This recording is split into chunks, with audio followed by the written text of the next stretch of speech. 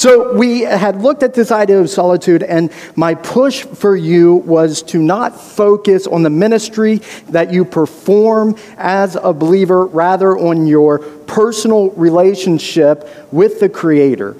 It's in this foundation that then we can spurn forth and go forward and do the work that God has called us to do.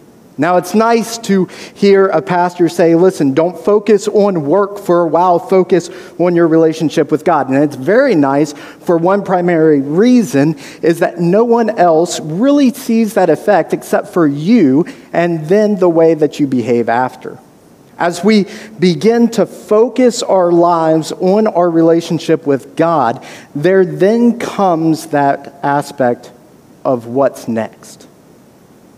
God hasn't just called us to a personal relationship with Himself, but then from that relationship with Him to go forth and explain that to other people, to invite them into the kingdom community.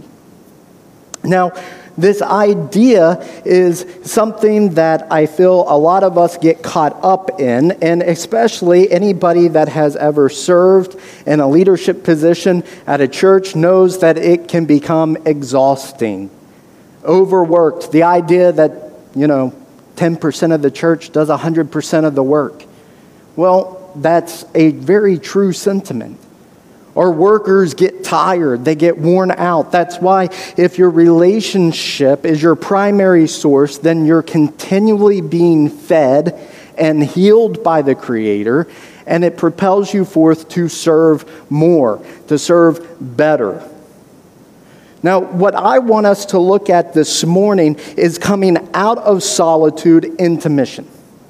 Because as your pastor returns this week from sabbatical, there's a lot of conversations taking place about what can we expect, what is it going to look like, what has God done in His life. But my question to you is, what has God done in your life over the past 5 weeks?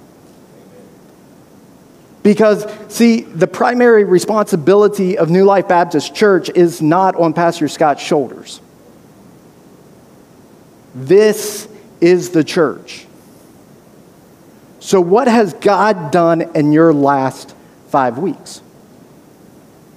Because believe me, if you're sitting there going, well, not much has changed, then why would you expect Scott's to change? We started this out with the primary focus that you are to be seeking solitude for your relationship. Now, from that moment, I want us to look at just a skylight, airplane view, if you will, of what the disciples went through. Because some of you have taken that first sermon very seriously. I've had multiple Facebook messages, private conversations saying, listen, you really hit a sore spot with me. I've been diving into Scripture. I have actually been changing the way that I spend time with God. I haven't been taking my cell phone into my private time. I've been using my physical Bible. I've been writing things down. God has been talking to me, and that's very encouraging. But what can we expect on those in-between times? Because solitude is not something that is continual. There are those moments that we are not in solitude with God. So as we live on mission, I want to look at what the disciples had to experience in their own time on mission. I want us to go back at our Luke chapter 4 text, and we kind of looked at this for a moment, but I ended with Jesus coming out of the wilderness, and Jesus has just experienced this 40-day fast, and at the conclusion of which he was tempted by Satan 3 times, and then we read these words, and Jesus returned to Galilee in the power of the Spirit, and news about him spread through all the surrounding district. What 4:14 is explaining to us is that Jesus returns from his time of solitude, but he doesn't just show up. He shows up in the power of the Spirit. He has went through this time, this intimate time with his Father, and he has stepped away from that into temptation and out of that temptation, and the power of the Spirit which propelled him through those temptations to begin his public ministry. And Luke 4:14 records the beginning of Jesus' public ministry, and it's not in his own humanity, but in the power of the Spirit. You know, so often we go through these times of solitude, these spiritual highlights with God, where we feel his presence, he's speaking to us, and we say, okay, God, I'm ready for what's next, and we step into that role of ministry, that daily living ministry. And as soon as we step into Monday morning work, it hits us. And everything seems to begin to shake. Why is this so hard? I'm trying to serve God. Why am I hitting these blocks? Why am I experiencing this turmoil when I have devoted my life to my Creator, and out of that, my act of worship is to serve him? I do that by the people in my workplace. I do that by loving, by generosity. My acts of worship is my ministry. Why is it so difficult? You know, Jesus begins to teach in their synagogues. If you look forth from verse 14, he begins to teach in their synagogues. He begins to encounter people on the streets, healing as he's walking. He's teaching them wherever he goes. He goes across numerous cities, and the masses begin to follow. But in Luke chapter 6, something interesting takes place, and correspondingly into Mark chapter 3. So actually, if you would, flip over to Mark chapter 3. And in Mark chapter 3, corresponding to Luke chapter 6, verse 12, this is something that we see unique happen. In Mark chapter 3, verse 13, and he, meaning Jesus, went up on the mountain and summoned those whom he himself wanted, and they came to him. And he appointed 12 so that they would be with him and that he could send them out to preach, to have authority to cast out the demons. It goes on to list the 12 that he appoints. And you know, why I say this is interesting is because out of the masses, Luke states that he spends the night praying and then draws 12 to himself. And it's these 12 that he's going to spend the remaining part of his earthly ministry pouring himself into. The teaching is going to be unexplainable in human terms. In fact, numerous occasions we see that Jesus is teaching. He draws the disciples away to explain further what he had just taught, and they still don't understand. When we are in those moments of solitude with God, he is explaining his work, his will for not just our lives, but his purpose for our lives to affect all around us. It's in these times that we're corresponding with God. Listen, I don't quite understand this. Can you reveal this to me some more? Can you explain a little more? He doesn't always give you the step-by-step instructions. I always say that it's the next step. And if you're not ready to take the next step, then stay in the last place that he called you to be. Before they go forth, these 12 men, Luke stating that they spent all night praying by himself and then appoints these 12 to be with him. And Mark says that he appoints them to be with him that he could send them out to preach and to have authority to cast out demons, to preach and to heal. Now, I know that we can easily say, well, that's not exactly what we're called to today, but it is. That beautiful Matthew 28 passage that we hear so much from, that we're focused on discipleship making, to go into all the world to make disciples, teaching them all that I've commanded. When we look at this and to really develop that further in a few moments, I want you to understand that when we enter into our time of solitude with God, we get to enter into a private, intimate time with Jesus that no one else gets to experience except for you and God. These 12 men got to experience things with Jesus, the living Messiah, that none of us will ever comprehend. There is so much backstory that we don't get to see. There is so much conversation going on amongst these 12 men that we'll never understand, but their eyes were being opened, not just to a new way of thinking about the scriptures that they have known from birth, but that they get to live a new way. That now they don't have to focus on keeping the law, rather focus on keeping their faith, their sight on this Messiah. That brings them from the pending death into a newness of life. That is something that should excite us all, but this is a very unique time for these 12 men. And what that experience is like, we really can't comprehend, but there's this great little article in Christianity Today back in 1977 that uses this title, A Seminary That Changed History. And it's this back and forth between a student and the teacher, and it finally lands on this segment. The student says, "Will we see you in class tomorrow?" The teacher says, "The class continues at supper and the campfire tonight. Did you think that I only taught in words?" And the student says, "Is there an assignment?" And the teacher says, "Yes, help me catch some fish for supper."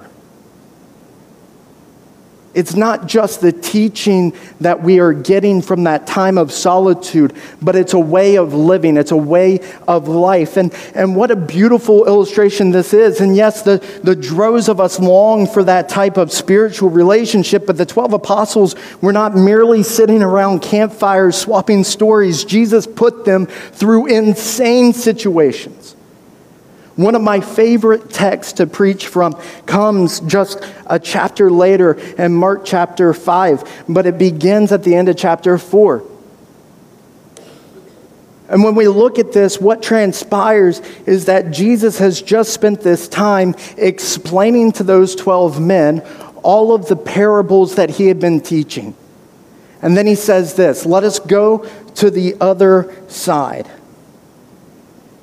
In Mark chapter 4, verse 35, on that day when evening came, he said to them, "Let us go to the other side." Leaving the crowd, they took along with them in the boat, just as he was, and other boats were with him. And there arose a fierce gale wind, and the waves were breaking over the boat so much that the boat was already filling up. Jesus himself was in the stern, asleep on the cushion, and they woke him and said to him, "Teacher, do you not care that we are perishing?" And he got up and rebuked the wind and said to the sea, "Hush, be still." And the wind died down and it became perfectly calm. And he said to them, "Why are you afraid? Do you still have no faith?" They became very much afraid and said to one another, "Who then is this that even the wind and the sea obey him?" But it doesn't end there.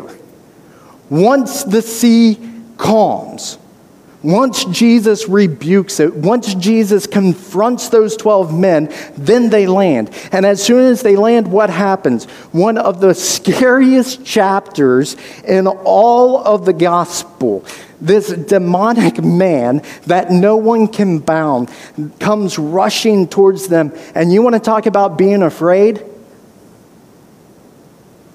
I love chapter 5 and this understanding of what happens with the Gerasene man. But what is so beautiful here that I'm trying to get across to you is that from a moment of solitude and isolation with Jesus, being explained everything to them, they enter the most incomparable situation that they've ever encountered. I've often heard it said that one of the most dangerous places to be is in the center of the will of God.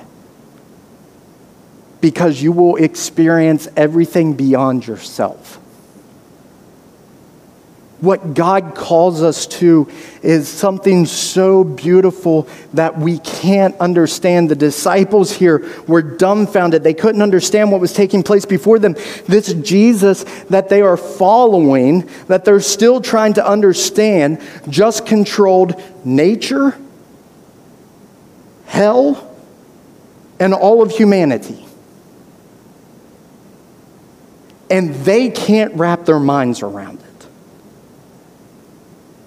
What God has called us to is not a fearful, grave-tending life, but an adventurously expectant life.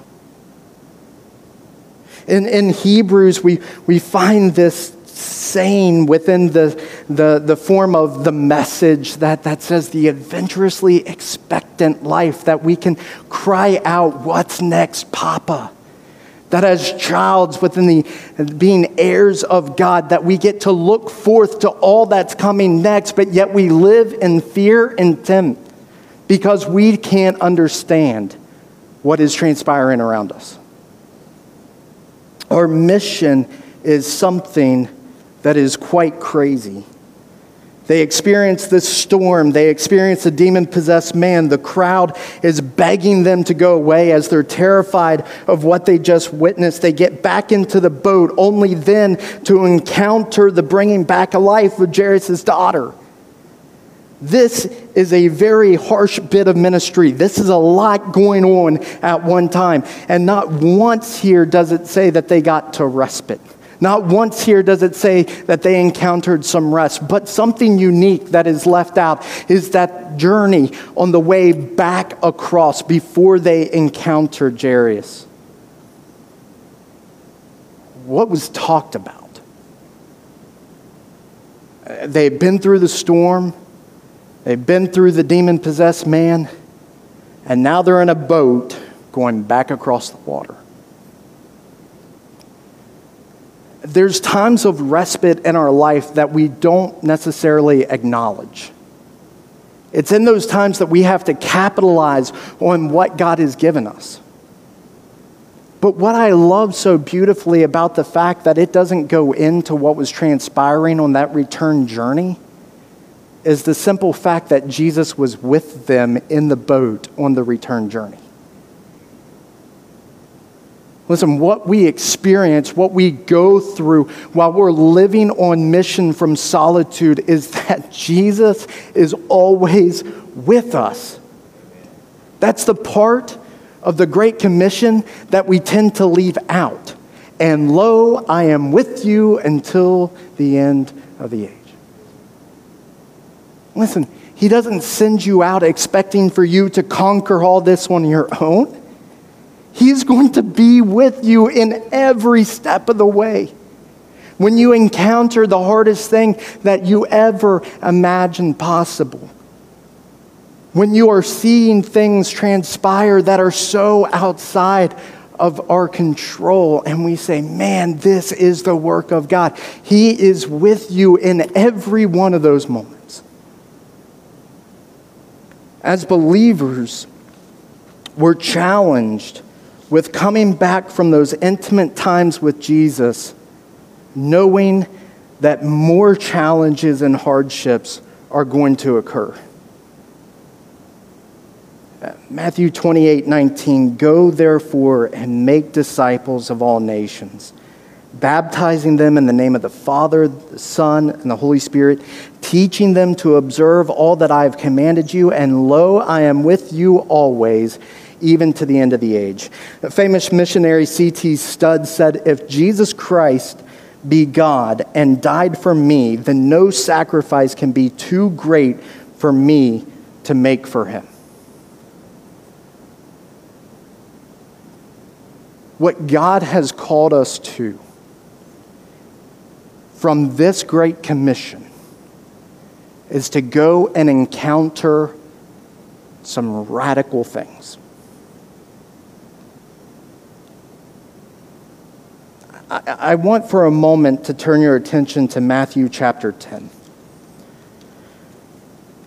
In Matthew chapter 10, we see that Jesus is sending out the 12 disciples and their instructions into service. And I mentioned a form of this earlier back in June, but I want to just take a moment to focus on Matthew's account in verses 5 through 8. These 12 Jesus sent out after instructing them, "Do not go in the way of the Gentiles, and do not enter any city of the Samaritans, but rather go to the lost sheep of the house of Israel. And as you go, preach, saying the kingdom of heaven is at hand. Heal the sick, raise the dead, cleanse the lepers, cast out demons. Freely you receive, freely give."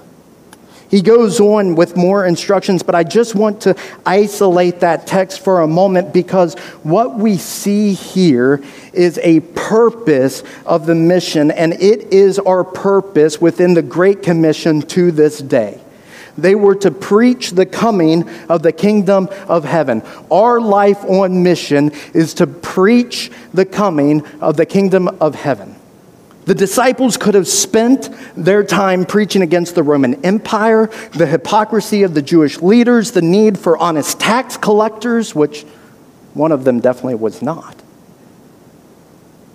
They had intimate knowledge of all the things that they had obtained from Jesus, but Jesus said, no, you focus on the coming of the kingdom of God. And we are told to preach this as well today within the Great Commission. And what a list of things we could preach out against in our world today. Hypocrisy of our political leaders, the institution of marriage, issues of poverty, abortion.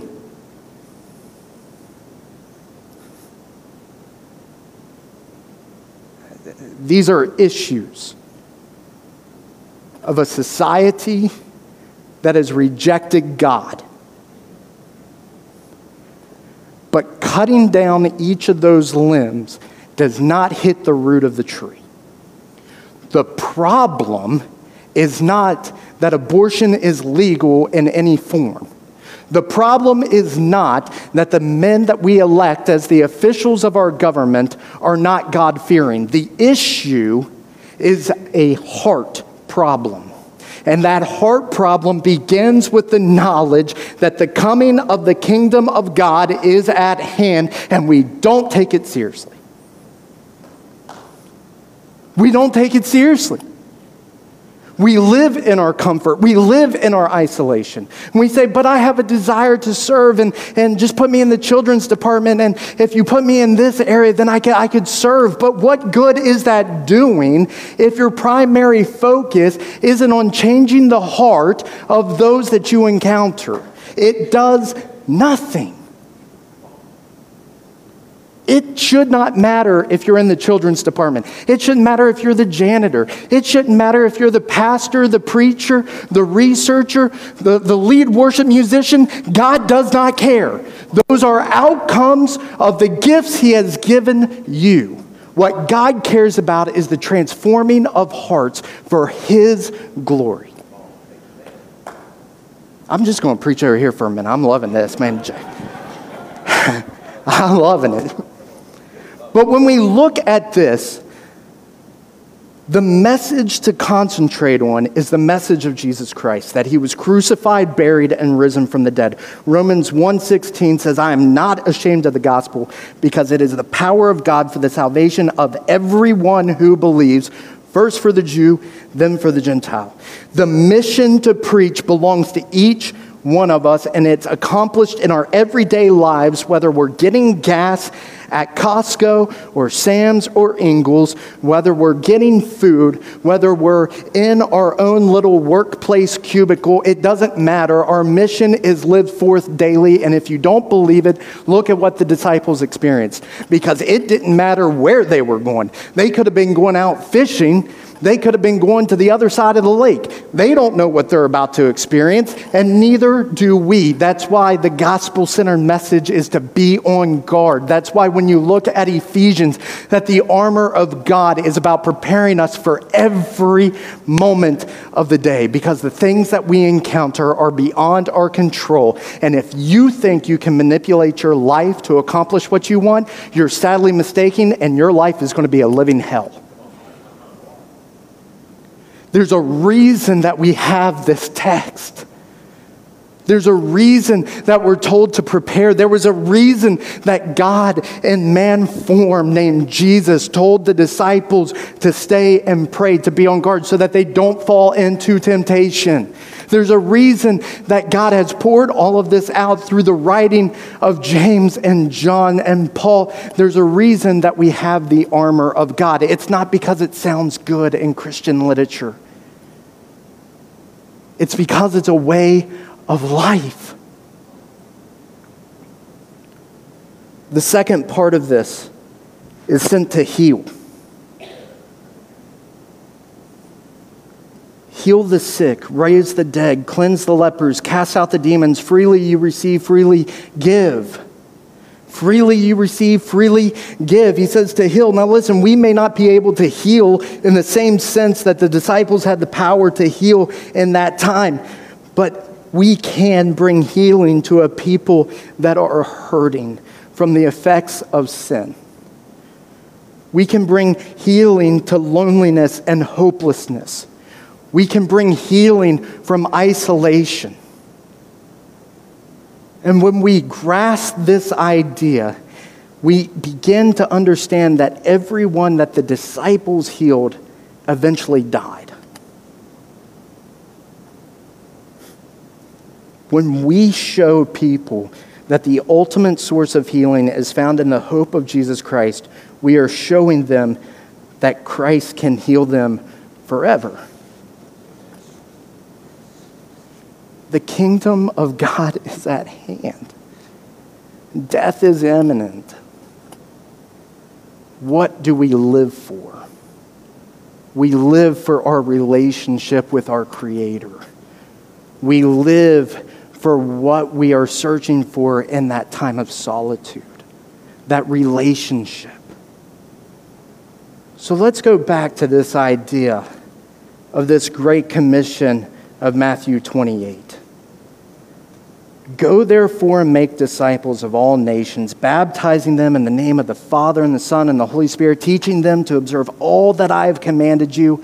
And lo, I am with you always, even to the end of the age. How do we make disciples? Man, we love to complicate this. Oh, we love to complicate this. Let me break it down simply for you. First, go and give the gospel message. Preach the kingdom of God at hand. Second, baptize for the new believer to show their surrounding world that they are now a child of the living God. And third, teach them so that they may have a continued active learning of their Heavenly Father.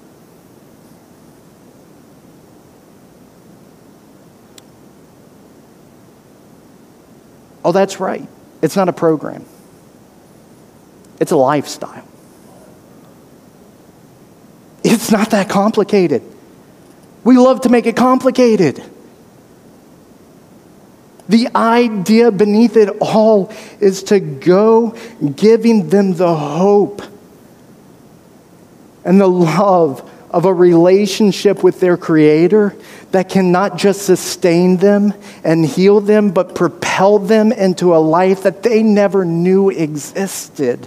And in that, keep feeding them the truth of the gospel so that they can continue to actively learn. Folks, listen.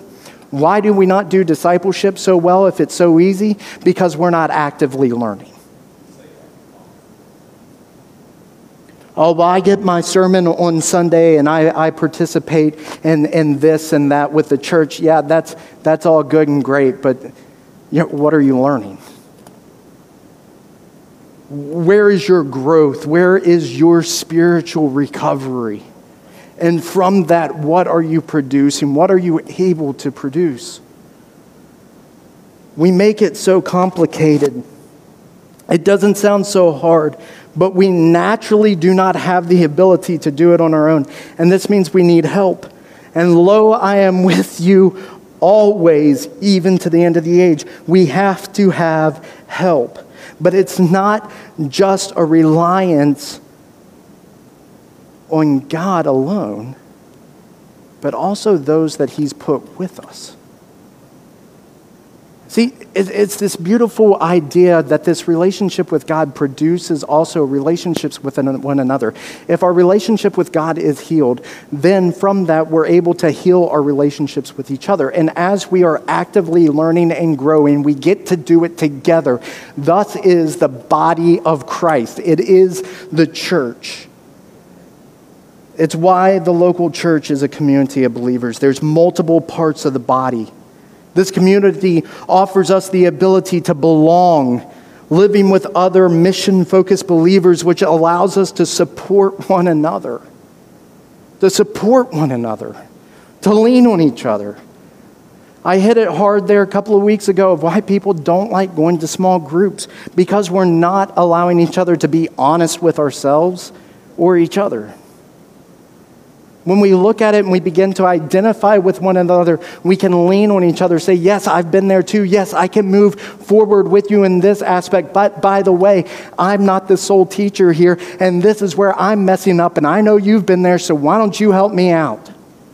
And as we begin to lean on each other, we're able to accomplish so much more as a community. So why is it so complicated? Because we have to work together. And I got to tell you, there's a lot of people that I don't like to work with. My wife gives me a hard time routinely saying, man, you just really don't like a lot of people. I know, and a lot of people don't like me. We don't get along in our human nature. But it's not about our human nature. It's about working together with like-minded believers to propel the kingdom of God, because it is at hand. We have to work together. Man, we're prideful. Some people, some of us, I'm going to throw myself in there. We love to be the sole contributor. We love to go for it all by ourselves, but that's not the way we were created. We love to say us five and no more, but that's not what Jesus ever intended. Man, this church was doing really good with small groups for a while, weren't they? Man, we were doing really good with small groups. I went to a few of them. I got kicked out of a few of them.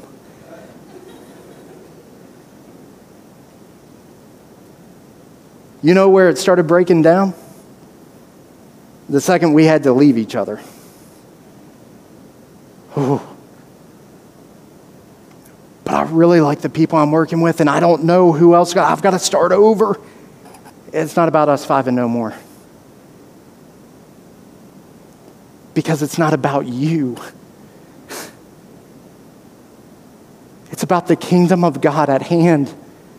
It's about what we're called into, and it's hard, and it's frustrating. We're selfish.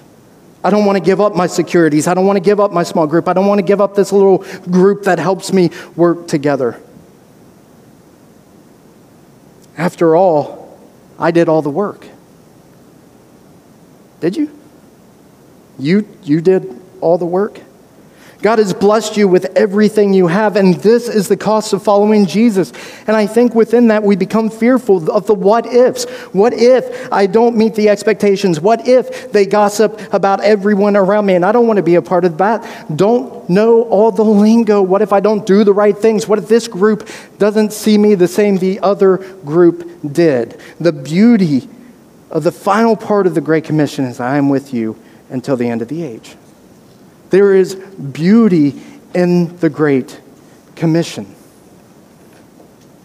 When we look at this and we live on mission, it comes from spending time, as much time as you can, building your relationship with our God, and then live on mission in the light of that relationship. I'm going to go ahead and the band come back up, or Franklin. What I want us to look at here and to begin to understand is that living on mission is something that believers around the world do every day to great peril. Where rebel groups and governments change the church building doors, they threaten members, they kill the pastor, believers meet cautiously knowing that they are being watched and plotted against daily. Jesus tells us that the cost of following him is great, greater than your meager financial gift, greater than anything you can do in your own humanity. In fact, the cost is so great that it can only be done in the power of the Holy Spirit. And that's why when Jesus left the wilderness, he left in the power of the Spirit. When we go in the power of the Spirit, let me just retract that. Let me ask you this. If believers around the world are fulfilling the Great Commission of Jesus has presented to all of us, then why can't we do it here in America? Oh, don't get me wrong. What are we so afraid of? We have living examples of what it means to be a child of God all across the globe, yet in the lush, prosperous, great America, we can't inconvenience ourselves to fulfill our act of worship by participating in the Great Commission. But I give a great amount of money to the church. You don't know how much money I give. Guess what? I don't care how much you give, because Jesus says give it all. So if you're not giving it all, don't tell me about it. And if you are giving it all, don't tell me about it, because then you're just being prideful. Jesus told the rich young ruler in Mark 10 to give it all away and follow me. 1 John 3:16 and 17. By this we know love, that he laid down his life for us, and we ought to lay down our lives for the brothers. But if anyone has the world's goods and sees his brother in need, yet closes his heart against him, how does God's love abide in him? Yeah, but I don't know what that man's going to do with that money, and that's why I don't give cash. I've seen him on that corner numerous times. He just doesn't want to give a job. Listen, it's not up for you to decide. If God puts it on your heart, then just do it and shut up. If you don't want to give him cash, give him a bottle of water. Say a prayer over him. Do something, but don't do nothing. Do something. But I have worldly responsibilities here at home. Listen, Jesus told one man in Luke chapter 9, verse 59, to let the dead bury the dead. But as for you, you go and proclaim everywhere the kingdom of God. That man did not do that. Jesus even said in Luke 9, 23 and 25, if anyone wishes to come after me, he must deny himself and take up his cross daily and follow me. Take up his cross daily and follow me. Daily. It's not a one-time on and off. It's not a one-off. You don't do it once and get your little badge and you're all good. You can sit in the back and be done.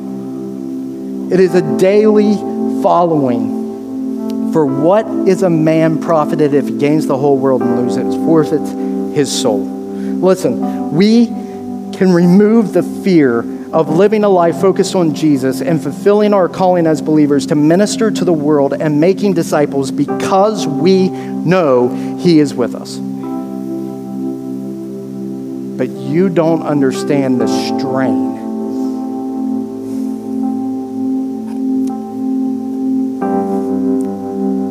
I don't read here where Jesus cares about your strain.